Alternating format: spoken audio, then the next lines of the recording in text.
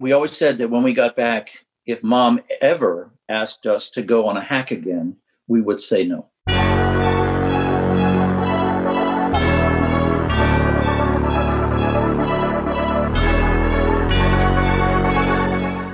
Welcome to the Major League Eventing Podcast, the show for eventing fans by eventing fans.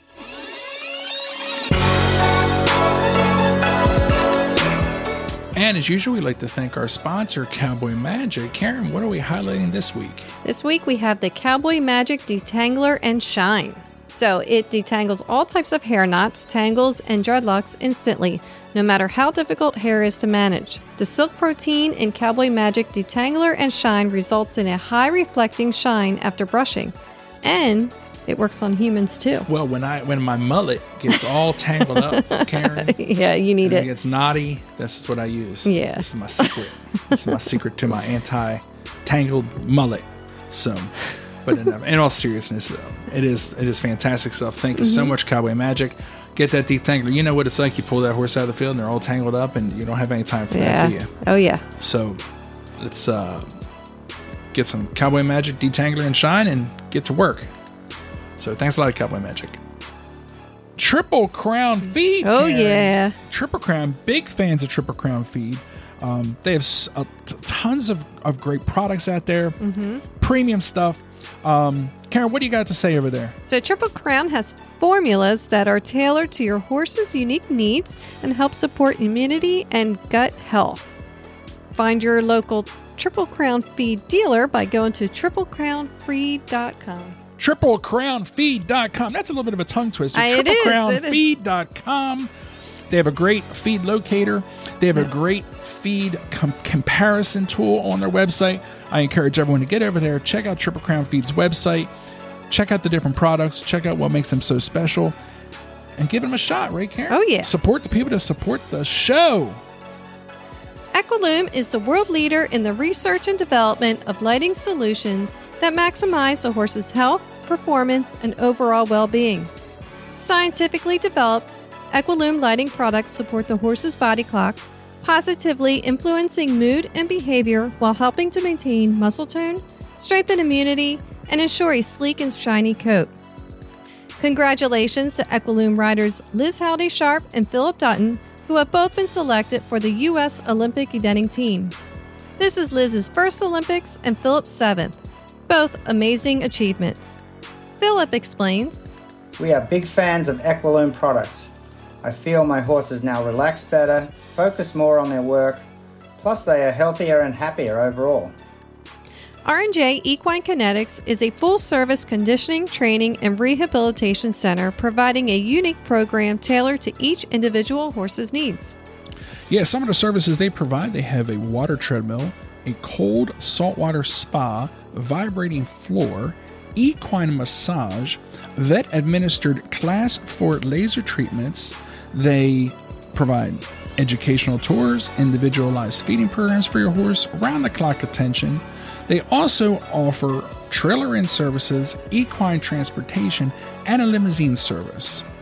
And some of the examples for the use of their equipment are for horses experiencing poor performance, lameness, and gait abnormalities, horses needing to improve fitness and strength before competition season, a way to balance asymmetries and rebuild muscle after atrophy, and returning to training after surgery, trauma, or injury, or prehabilitation. Learn more about R&J Equine Kinetics at R&J Equine on Facebook and EQKNETX.com. Taylor Harris Insurance Services. There for all equestrians, amateur and the professional. For all types and all breeds. No matter what discipline or level, Taylor Harris is committed to excellence in serving you and protecting the horses you love.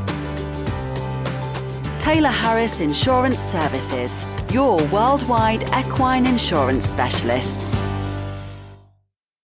I'm Karen. And I'm Rob. And today is a little bit of a different episode, Karen. It sure is. So I was fortunate enough to go down to Great Meadow to be to cover the U.S. Eventing mandatory team outing. right? Yes. So we had the Olympians and the direct reserves and the alternates all there. And really, the U.S. team looks fantastic here. Yeah, I saw the videos. They look great. The team looks fantastic. They're firing on all cylinders. I think everyone over there is doing a great job. So special thank you to US Eventing and USEA, US Equestrian for letting us come. Sorry the spectators couldn't be there. We tried our best, right, Karen, to share as much as we could. And hopefully I have some more photos coming. Hopefully if they're not already out by the time this episode airs, they should be coming out soon from cross country. So really, really good day. So if anyone listens back, they'll hear on Monday we shared or actually it was Sunday night, we shared the press release, the press conference from the conclusion. So you get to hear from Jenny Autry, Eric Duvander, Liz, Philip, Boyd, and Doug. Payne. So hopefully everyone gets a chance to listen to that, because there's some pretty good information in there, and the teams really seems to be getting along good. So on Thursday morning before cross country, I saw Sally O'Connor. Yeah. Yep. So Sally is the mother of two famous people. David and Brian O'Connor. So obviously David O'Connor, Olympic gold medalist. He's done everything in the sport of eventing in America. And his brother Brian is, for the folks on Area 2, everyone would know who Brian is, and people on the East Coast generally. And then also, but Brian is a major, major announcer in the sport on the East Coast. So the folks in the Midwest and the West Coast and people around the world, they may not know of Brian so much, but Brian is very well known. He's the voice of pretty much Area 2 eventing. Yeah. And then on top of that, he supplies all the equipment, he does the announcing, and then he's also like the controller. So we've had both Brian and David on the show in the past. And one cool thing, Karen, they both mentioned as they were growing up about their cross-country trip that they took with their mother. Right, on horseback. Took 3.5 months, and it went from Maryland to Oregon. And Brian was 14? Yeah, I think. And David was 12? Sally said they were 12 and 14. If you listen back to David's, they were 11 and 13. So somewhere in that range. So they both mentioned it, and it was a huge thing. 3.5 months of their lives. So what was really cool was we got David and Brian's perspective. When I saw Sally, we were pressed for time. We were cross country, was getting ready to get started. I got to meet her and I said hello, and it's the first time I ever met her. And all of a sudden it was like, I walked away, I took a couple steps, and I said, what am I doing? I have got to get her on the show. This is a great opportunity. And so I turned around. I just asked if she had about 10 minutes to chat, and she said, sure, because she was there to volunteer. And we just set up the mics real quick, and we had a really quick chat right there at the, where the press was based out of, the media area, which was called the Meadow House. So set up the mics real quick, and we had a really nice, really quick chat with Sally O'Connor to talk about this trip. So this episode here is going to be that short interview to get her perspective. And then what I did was we took and we clipped just down to the meat and potatoes where David and then Brian, they give their versions. David's is a little more in depth. Brian's is a little bit less in depth, but still everyone had their own little perspective and things they had to say. So I thought this was really cool. Karen. Yeah, I can't wait to listen to it. Yeah. So what everyone's going to hear first, they're going to hear Sally. And then I was very nervous. I didn't have my wing woman with me. So I never do quite as well without you here. I'm just lucky I hit the record button. Last time I had a big time interview with somebody, I didn't hit the record on the audio recorder without you. You always need me. I always need you.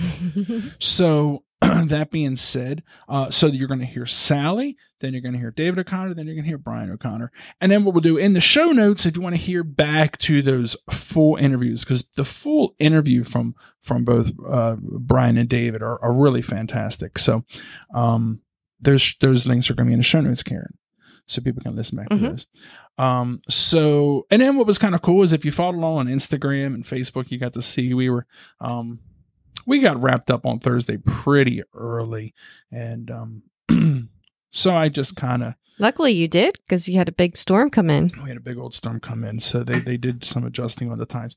So I was able to help.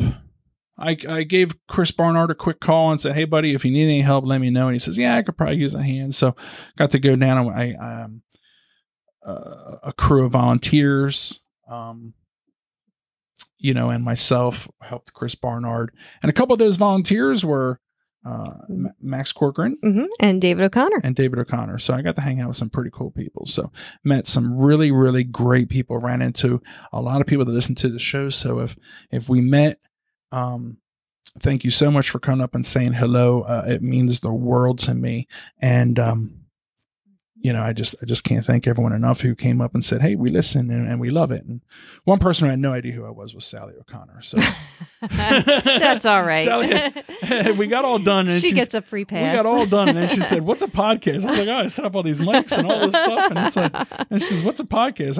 What is this? And then also what she said was she took our address, and hopefully this comes through.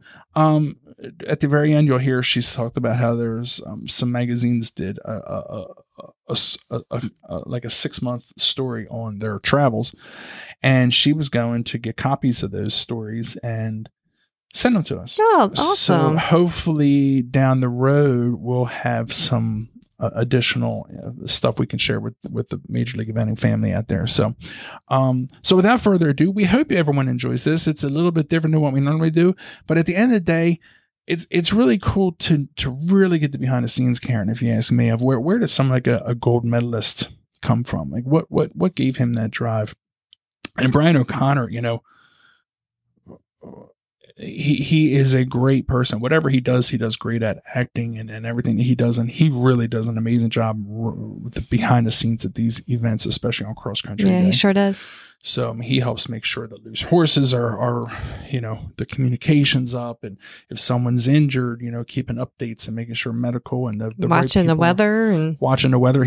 We've been there where he's called storms. I mean, he's taking the bull by the horns, because sometimes these shows, they have a lot of moving parts, checking weather, and I mean he's on it. So thank you so much to the O'Connor family for everything they've done for eventing, and Sally. And so, Karen, I guess without further ado, we should just get to the episode. What do you say? Yeah, let's get to it. Awesome. Thanks a lot for listening, everybody. Okay. All right, everybody, this is a special that we have right now. So I'm at Great Meadow International for the mandatory outing for the U.S. Equestrian Eventing Team.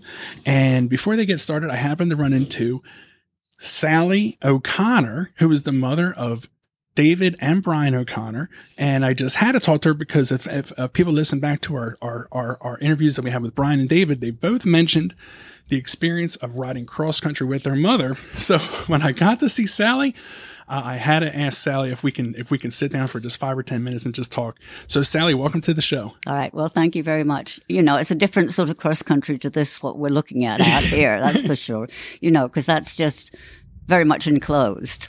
And, but when we went cross country, we went from Maryland to Oregon on horseback. Incredible. And it took us 3.5 months. And the boys were 12 and 14, I think, at that time. Now, who's oldest? Brian is the oldest, and then David. And I know it seems like a crazy idea, but I had always had that in my mind since I was a little girl. I was a big reader. And I read A Tale of Two Horses, which is the man who rode from South America to New York. And then there was a lady in Canada called Mary Bosanquet, and she rode all the way across Canada. So that was in my mind from the time I was 8 or 9, that, gee, wouldn't that be fun? It was a dream of mine. It really was. Wow. And so there we were living in suburban Maryland. And I don't know, Brian was getting itchy. He's 14, typical 14. And he's saying, what are we going to do with ourselves? What are we going to do with our lives? Mom, come up with something. I said, well, we could ride across America. He said, could we? I mean, that's literally how Wow. it happened, how it got voiced. Wow. Let's put it that way. So, and everybody went poo, poo, poo, including their father. And said, it'll never work. You'd never get out of Maryland if you did that. And we hadn't done any long distance treks at all at that point. We were just eventing. And I was a little bit disgruntled with the whole political scene in the United States. There, the president had been assassinated, all those things. And I really wanted to go home to England, I think, And so it got voiced. So then everybody started to talk about it. And of course, everybody said, "Oh, you can't do that." No, you don't tell me that. Bad move. So I sort of researched a bit and talked to a lot of people. And there are a lot of trails across America that are, you don't go on the major highways. You can't go on the major highways. You're not allowed. And there's lots of back roads and there's lots of just trails. And so we started to research it a little bit. And I thought, well, maybe we can. So the following year we did it. That's incredible. That is absolutely incredible. Yeah. I mean, it just sort of happened. So when you set out, how much of it was like hard planned and how much of it was just kind of winging it? Like, did you have like the first beginning of it? Yes. Because we didn't live too far from, the Potomac, and you've got the C&O Canal and it's got a trail for pulling the barges. So I thought if we started out up the canal, that would give us a time to do it without traffic and so forth. So we started up the C&O Canal. Wow. That's what we did from Harper's Ferry. Incredible. Not Harper's Ferry, but it was just amazing. And how did you, as you went, how did you find places to stay with the boys? Did you guys just figure on camping out? Or? Well, we had camping stuff, and then literally we knocked on doors. We'd find a farm or something, and could we put the horses in a field, and can we sleep in the barn? And 90% of the people said, no, put the horses in the barn and you come in the house. People were incredibly generous about it. I think it was the particular mix of a mother and two kids. But, it worked. And people would, and then they'd pass us along. They'd pass us along to somebody in the next state. They say, hey, go down, yeah, I-80 and. That's right. Go this way and then go stay with our friends there, And that just, just blossomed the whole way across. We had people stopping on the road to asking us to come and stay.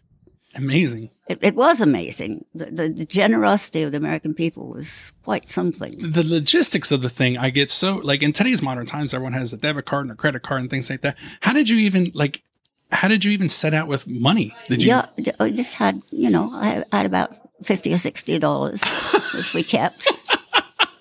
You're incredible. And, and then people would cash checks for us. Wow. And, we were in touch with my husband the whole time, so he could send us money.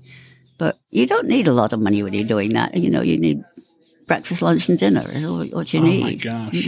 It was just amazing. Incredible. And then, of course, we had to meet blacksmiths. That's one thing that I hadn't counted on, was going through shoes at a great rate, horseshoes, because they just wear down. Yeah. So that if you drove horses on hard roads, you would have to shoe them very often. How about that? Now, the things you don't even think about. No, you don't. And as they went along, did you see how did Brian and David change? Were they both enthusiastic the whole time? It sounds like when they were interviewed, Brian fell a little bit out of love with it, and David kind of seemed to. Yeah, no, we all had down times. Is that right? Yeah, and it's very dull just walking along a road on a horse. Just walking along a road on a horse. It sounds exciting, but I guess 90%. No. But what made it worthwhile was the evenings when we met people. And we stayed in campgrounds, but mostly we stayed in people's houses. Wow. Incredibly generous. That's amazing. And then at one point in time, didn't you have one horse? What was it, Brian or David had to switch horses somewhere and someone just lent the horse? Yeah, he got very lame. And so somebody just lent us a horse. So we go on. It was sort of an unbroken 4-year-old, I think it was. But he was very quiet and he just followed along with the others. Amazing. It's just amazing. It really was. That was the most amazing part of it all. And we had the one horse who made it the whole way, and he was a 16-year-old. Wow. He was the oldest horse, of the whole thing. And when you got there, did you leave the horses there, or did you eventually have them hauled back for you? Yeah, we went back to a stable we had stayed at, and we left them there. And then I have a friend who has a trucking business, so they stayed there until he had a trip going that way. Then he brought them back for us. Gotcha. Now, just before we wrap up, got to ask you about your two sons. Both are super highly successful and very influential in the sport, and have made such an impact on the sport. So how does that, as a mom, how does that make you feel coming back and seeing how great your sons are and how? It's great. As I say, neither of them has a proper job, seriously. And, but they've both been successful at what they do. David in the competition world, and now in the managing of, the various USCT things. And Brian, of course, is an actor. So, it's a natural for him. Yeah. He's an announcer. Yeah, he's here today. Yes, they're both here. Oh, they're both here? Yeah. Oh, well, imagine, of course, why not? Why wouldn't they both? Yeah. That's amazing. Oh. Well, I just, what I'll do is I'm going to link up both of the episodes with Brian and David that we've done previously in the show notes of this show so people can listen back and hear their perspectives of this trip. Cool. It was a profound, experience for both of them. They both brought it up and they both shared their sides of it. And they both said we should talk to you. So this is just a blessing that I was able to run into you and that you were nice enough to say hello. And no. And we got to meet it's Minnie. Been a long time since we've talked about it, And any old pictures or anything you ever consider our way, we would love pictures. I would love to. I would love to see them. Well, we'll share them. I'll give you my address, and then I'll give you the magazines, and you can read. Oh, wonderful! All of the diary. Amazing. Because there's lots of things. I don't remember. That's what Brian needs to write the screenplay about this trip. Yeah, there you go. There you go. Well, again, Sally, thank you so much for joining us. Thank you. It was fun. This segment is brought to you by Taylor Harris Insurance Services. Get all your horse insurance needs by going to thishorseinsurance.com. That is THIS horseinsurance.com. So, David, well, one thing we love to do is we love to go back and hear your origin story. So can you tell us how you actually got your start in riding and then work your way into eventing? Sure. I mean, the main reason I got started in riding is so my mother told me to do it. And anybody that knows Sally O'Connor will know exactly what I'm talking about. She was great. She got us into riding, both my brother and I, Brian, who is a commentator at, events. So, she was pursuing it. She was a rider at that point, back in the early 70s. And, rode up at Fair Hill, fun enough, at the intermediate level. And we did the Pony Club thing and went on that road, and which was very good. Pony Club was quite young then, because we were doing it at the early 70s, and it was, started in the late 50s. And so a lot of the same people that were driving it and that started it were the same people that were driving it when we were doing it. So the level was very high. It was a lot of fun. It was, I grew up in the Maryland area, Gaithersburg, Maryland. My father worked for the Navy. He was as a naval engineer in the submarine department, which is a whole other story. But he supported it, and Mom got us into it, and we just had the pony thing. We weren't, big show kids. We didn't government salary, so we didn't have a lot of money to go around. But Mom was a huge volunteer, and I think that was a big thing that, has stated through my whole life, is that she was a huge volunteer from, on Pony Club. She was part of the original starting of the USDA, U.S. Dressage Association. She was very, very involved in the USCTA back at that point, with doing press things and education things. And so, I think we just followed her lead, and then kind of went there. My brother, rode up to the, 1-star level, preliminary level at that point. Radnor. Went to, both of us got B's in the pony club, and I rode a Radnor. And then I had a kind of a good Radnor when I was young. They had a very, it was a huge trophy at that point, because the sport was so much smaller. Everything was a lot more focused. There was just a few 3 events. Mm-hmm. And so the Harry T. Peters Trophy, which is the Young Rider Trophy, junior trophy at that point, was a really huge deal. We had 70, 80 people in it. Kind of like the DeBroke Trophy, which, mm-hmm. That trophy, that, when I was coming up through doing a lot of that kind of stuff, that would have 100 people in it. And so, I had done well at Radnor and was seen by Jack Rogoff, who was at that point, the coach. And, and I was living in an area where there were a lot of Olympians, and a lot of the Olympians were my mother's friends, the Mike Plums, the Jimmy Wofford, Bruce Davidson. Mom wrote his first book. So these people were people in my life all the time, and when you were a kid growing up, and so you just kind of went straight into it and got noticed, and went to training sessions with a team as a young rider, and then there was a resident rider program that was there. Basically, a year after the Olympic Games, you used to get 30 people from around the world, and there was a center in South Hamilton, Massachusetts, and then he would pick. Used to pick, we'd pick 4 people, and those were the people that were stay with him for a couple of years, and you would see them in the game. So Bruce came through that program, Tad came through that program, Mary Antowski, Torrance, all the famous names of the sport came through that program, and I was the last one that was actually selected. So I was selected there, just one, and spent my next 4.5 years with him, which was my university, really. For learning my sport. So mm-hmm. that's kind of the eventing side. It kind of took off from there. Didn't really know it could go there because, it didn't have really any horses. I had to borrow a horse for the training session. Wow. So it took off that way. So I was, that was kind of the eventing start, really kind of through my mother, and a good break here and there, and being in the right place at the right time, and being around it, a lot because of my mother's influence, and her own interests. So you kind of grew up around that thought process a lot, and I think it was a lot. It was very, very helpful for me as we're going on. Were you aware, were you in all of all these Olympians that were around? Were you aware of the opportunity that you have had by being around all these people? Well, yeah, I mean, in some ways, yeah, because, and Bruce helped me warm up for Radnor when I'm 16 years old. Wow. And Bruce, because he was a friend of Mom's, because he wants some help, he wants some help, and, so he helps warm me up for the show jumping. And, you're quite honored by, you're honored by that. He was a world champion at that point, because that would have been 1978. I guess. Wow. No.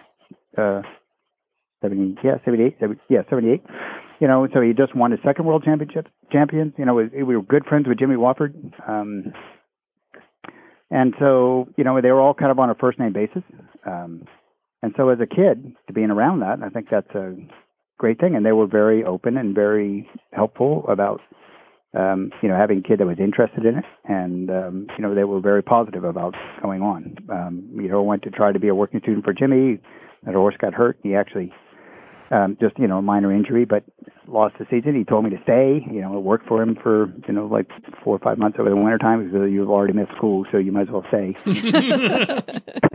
And, so opportunities like that have been, they were great. And that's something that we try to do, passing it on. The same thing is to try to give the same opportunities for the kid that has no money, that doesn't get to buy their way into the sport, and you can't do a lot of them because you're sponsoring them in some ways, but that's a big thing of mine because that was what was done for me. So I'm definitely going to do it with people that I, have go on, Wow. And have done it as we've come on. Like, the latest one is Mia Farley, she's, she doesn't have a lot of money, but she's here, and she's done very well, but we really try to make everything happen so that she can be one of the stars of the sport, which I do think she could be one of the stars of the sport. Absolutely. Yeah. She's doing fantastic. Yeah, she is. Yeah. Fantastic. Yeah.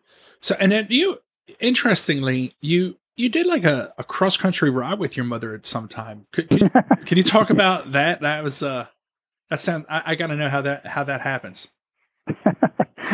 I always say what I say in the speeches every time. I always said, her boys were interested in eventing, so she went to the top guys and asked them, what's the most important thing? And the top guys say cross-country experience. And I think she misunderstood what they were talking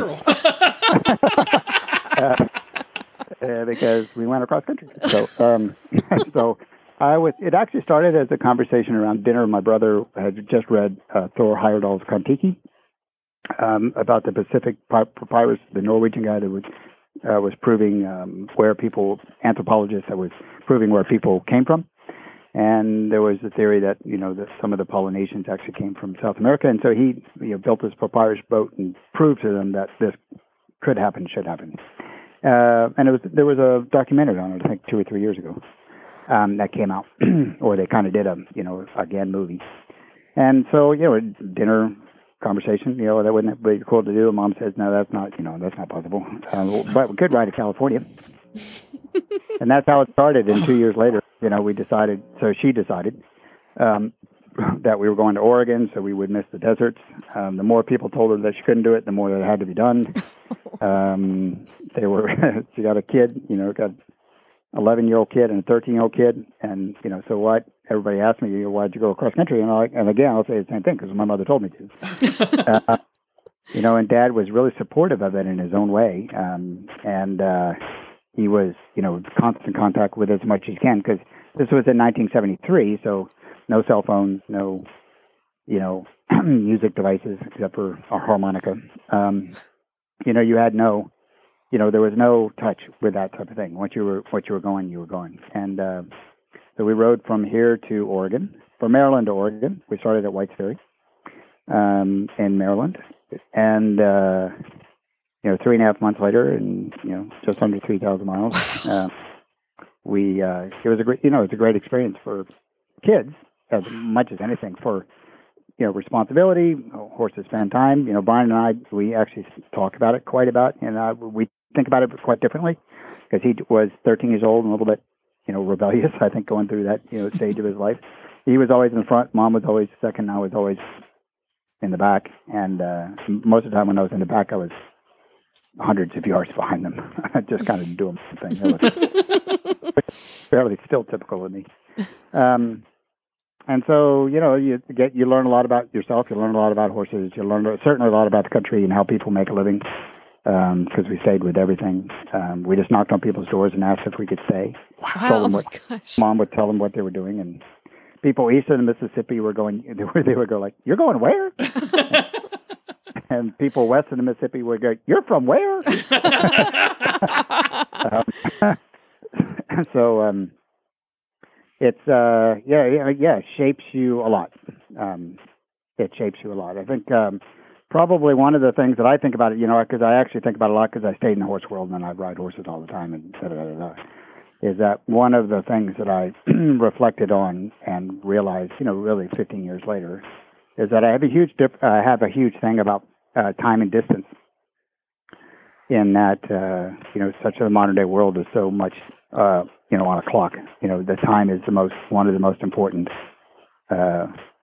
things that you can have, and all demanded by milliseconds or seconds or things like this. And you're like, yeah, not really, because in this thing, you learn that, okay, this is the place that I'm going. I'm going, we basically did 35 miles a day, which half an hour in a car. So if you do 35 miles, but you actually don't know if you're going to get there, for whatever number of different reasons that could come into play, weather or whatever. So you don't know if you're going to get there. So you're going to get there at some point, but you don't know if you're going to get there today.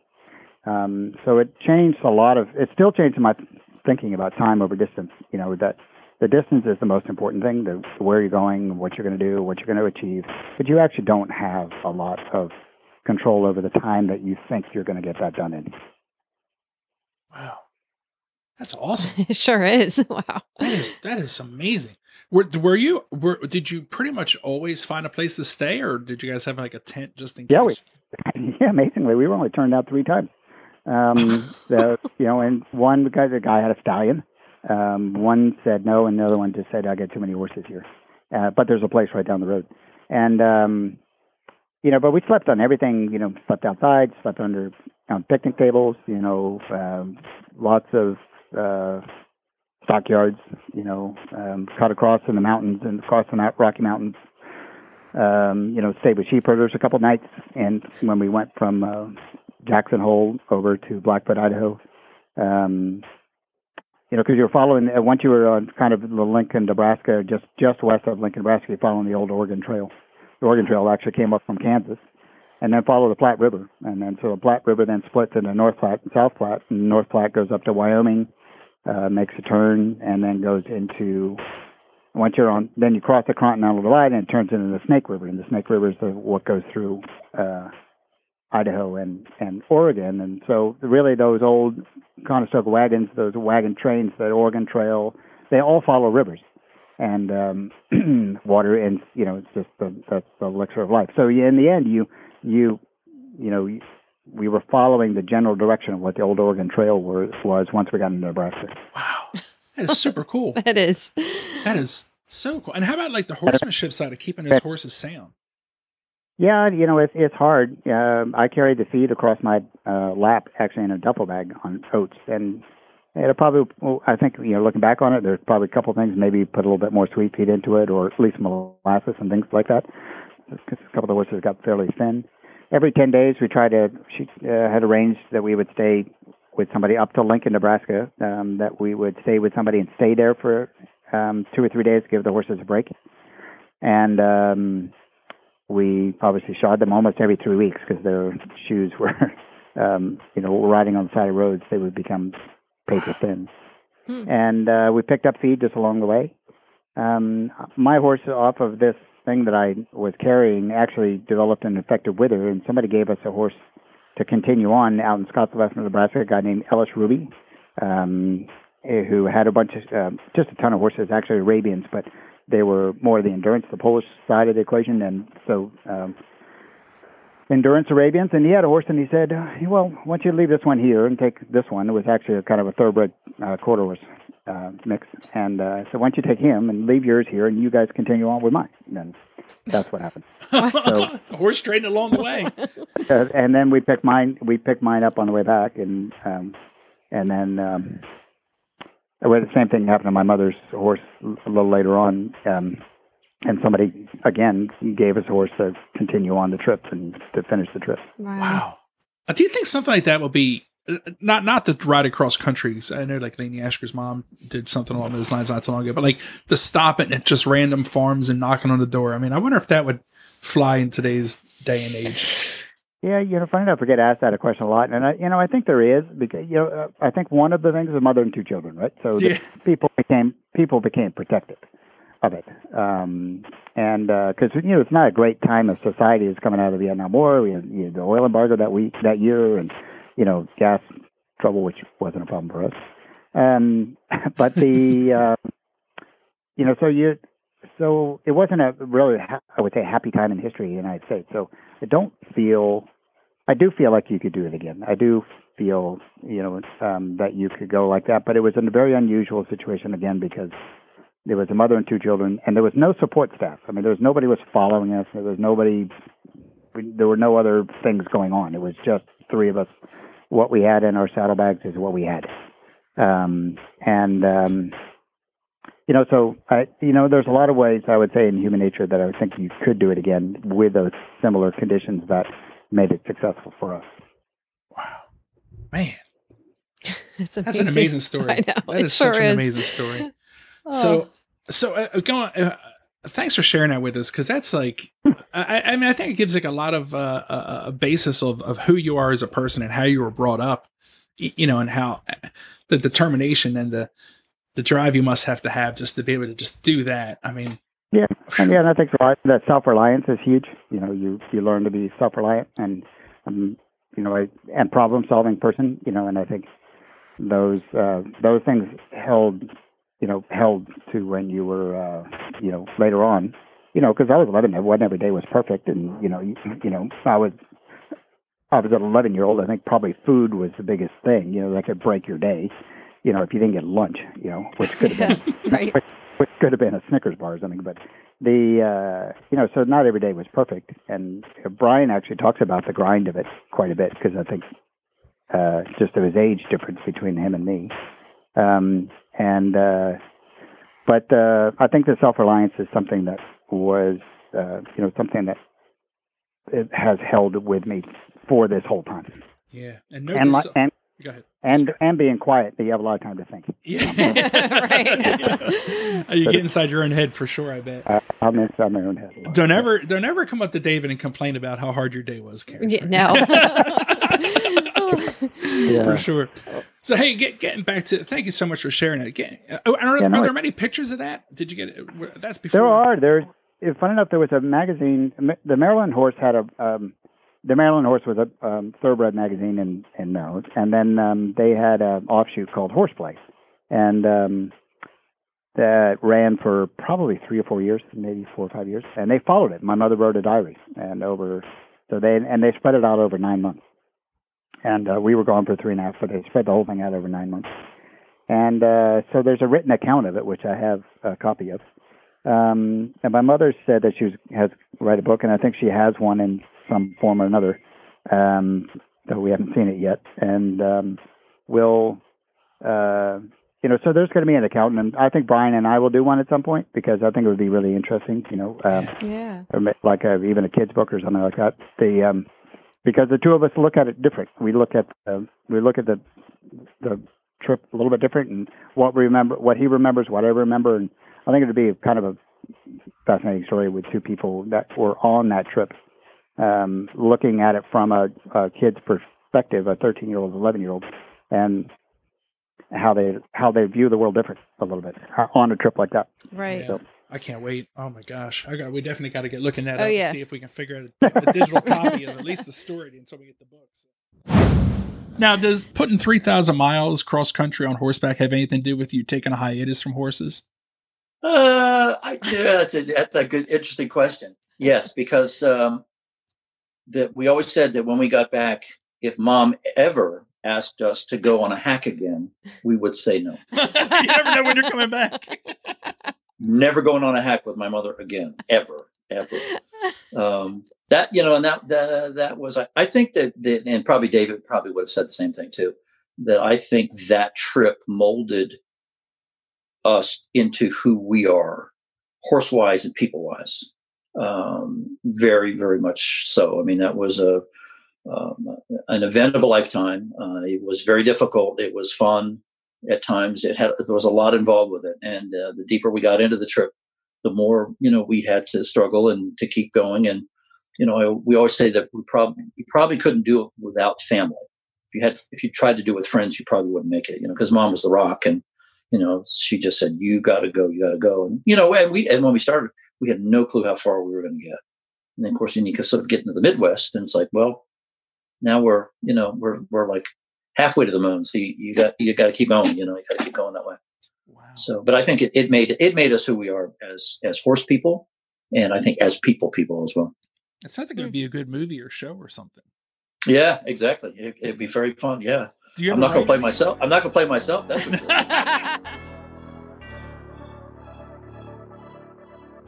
Thanks for listening. We hope you enjoyed today's show. Please subscribe on Apple Podcasts, Google, or your favorite podcast app. Cheers!